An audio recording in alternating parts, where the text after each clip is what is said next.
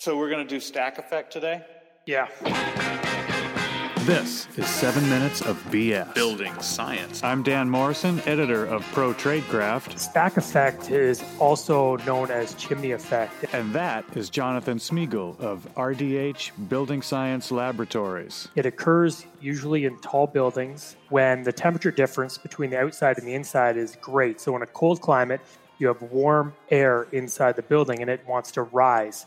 And so you actually draw air in at the bottom of the building and try to push air out of the top. Stack effect is relentless. It's always working when you're awake or asleep, even during blackouts.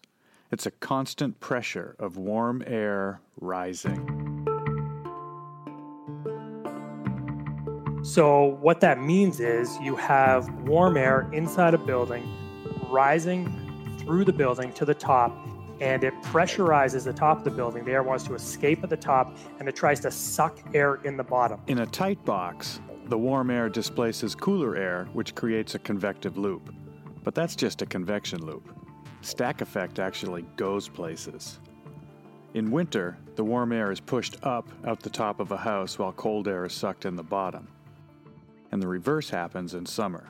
In warm climates, you actually have, when you air condition a building to be a lot cooler than the outside air, air tends to fall inside the building as cold air falls, and it draws air in the top, and it tries to push air out the bottom at the ground floor. Because the air in the house is cooler than the air outside the house, the dense cool air sinks, and it's replaced by hot outside air pouring in through the cracks.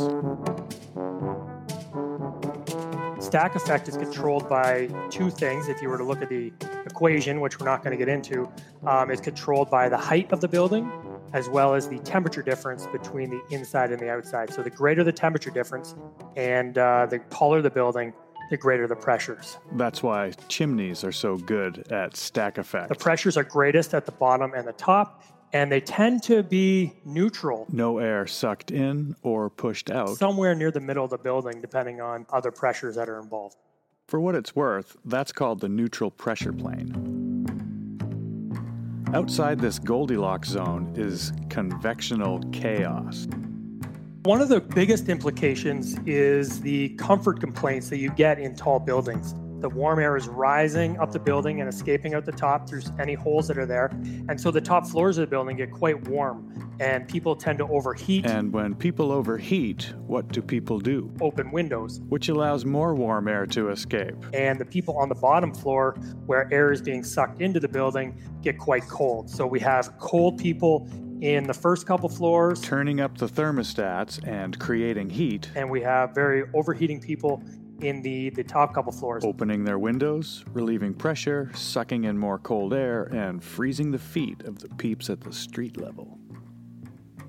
Stack effect can also cause moisture problems because moisture rides on air currents.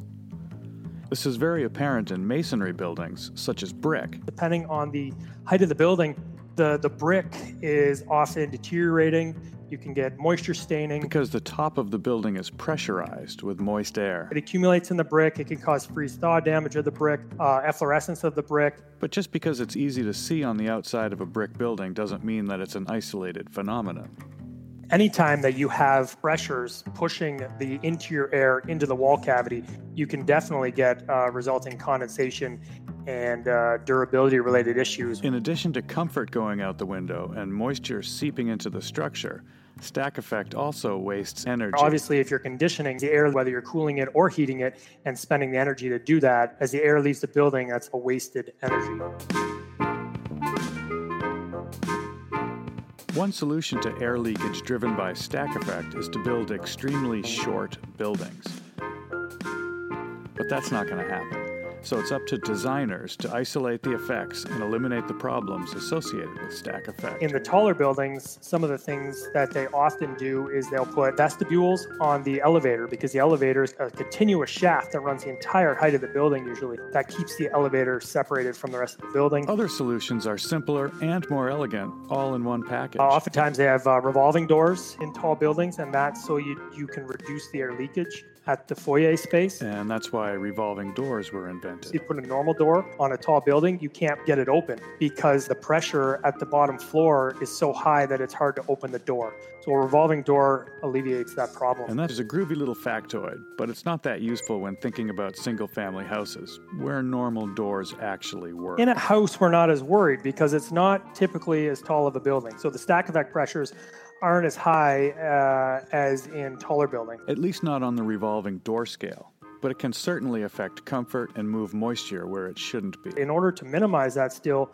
you want to have an airtight assembly, and the holes at the top and the bottom of the building affect stack effect the most. So you want a very airtight ceiling plane. Including all of the holes in the ceiling, like lights, soffits, even tray ceilings. Down at the bottom, look to where materials connect to each The other. concrete is usually pretty airtight, but often the rim joists are very air leaky. And the rim joists are very long, too. And if they're not detailed correctly in terms of connecting all the parts of the air barrier system, you'll get a fairly significant amount of air leakage at the rim joist. Because there are a lot of components connecting to that particular spot.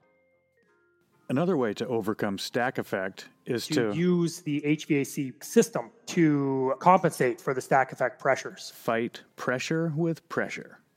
This is sort of an aggressive solution to an unlikely residential problem, like an indoor swimming pool, but it's very important when building hotels and health clubs. And it's interesting. By negatively pressurizing the space, you can change the pressure at the roof level so that you're not pushing the warm, moist air into the space quite as much. Like a big old fart fan for your swimming pool. Even though that's a great line to end on, we're not done yet. One of the coolest applications of stack effect that I've seen are these solar chimneys, where they make a huge solar collector area on the ground, and they have a really, really tall tower that's essentially just a chimney, and they have a wind generator in there. So they heat up all this space on the ground.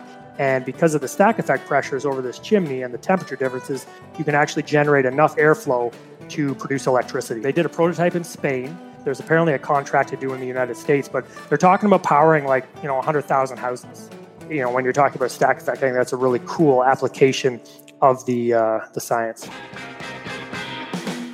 That's where Jonathan left it, and that's where we'll leave it at just over 7 minutes of BS. Remember, you get paid for what you do and what you know. There's only so much time in a day, but information is infinite.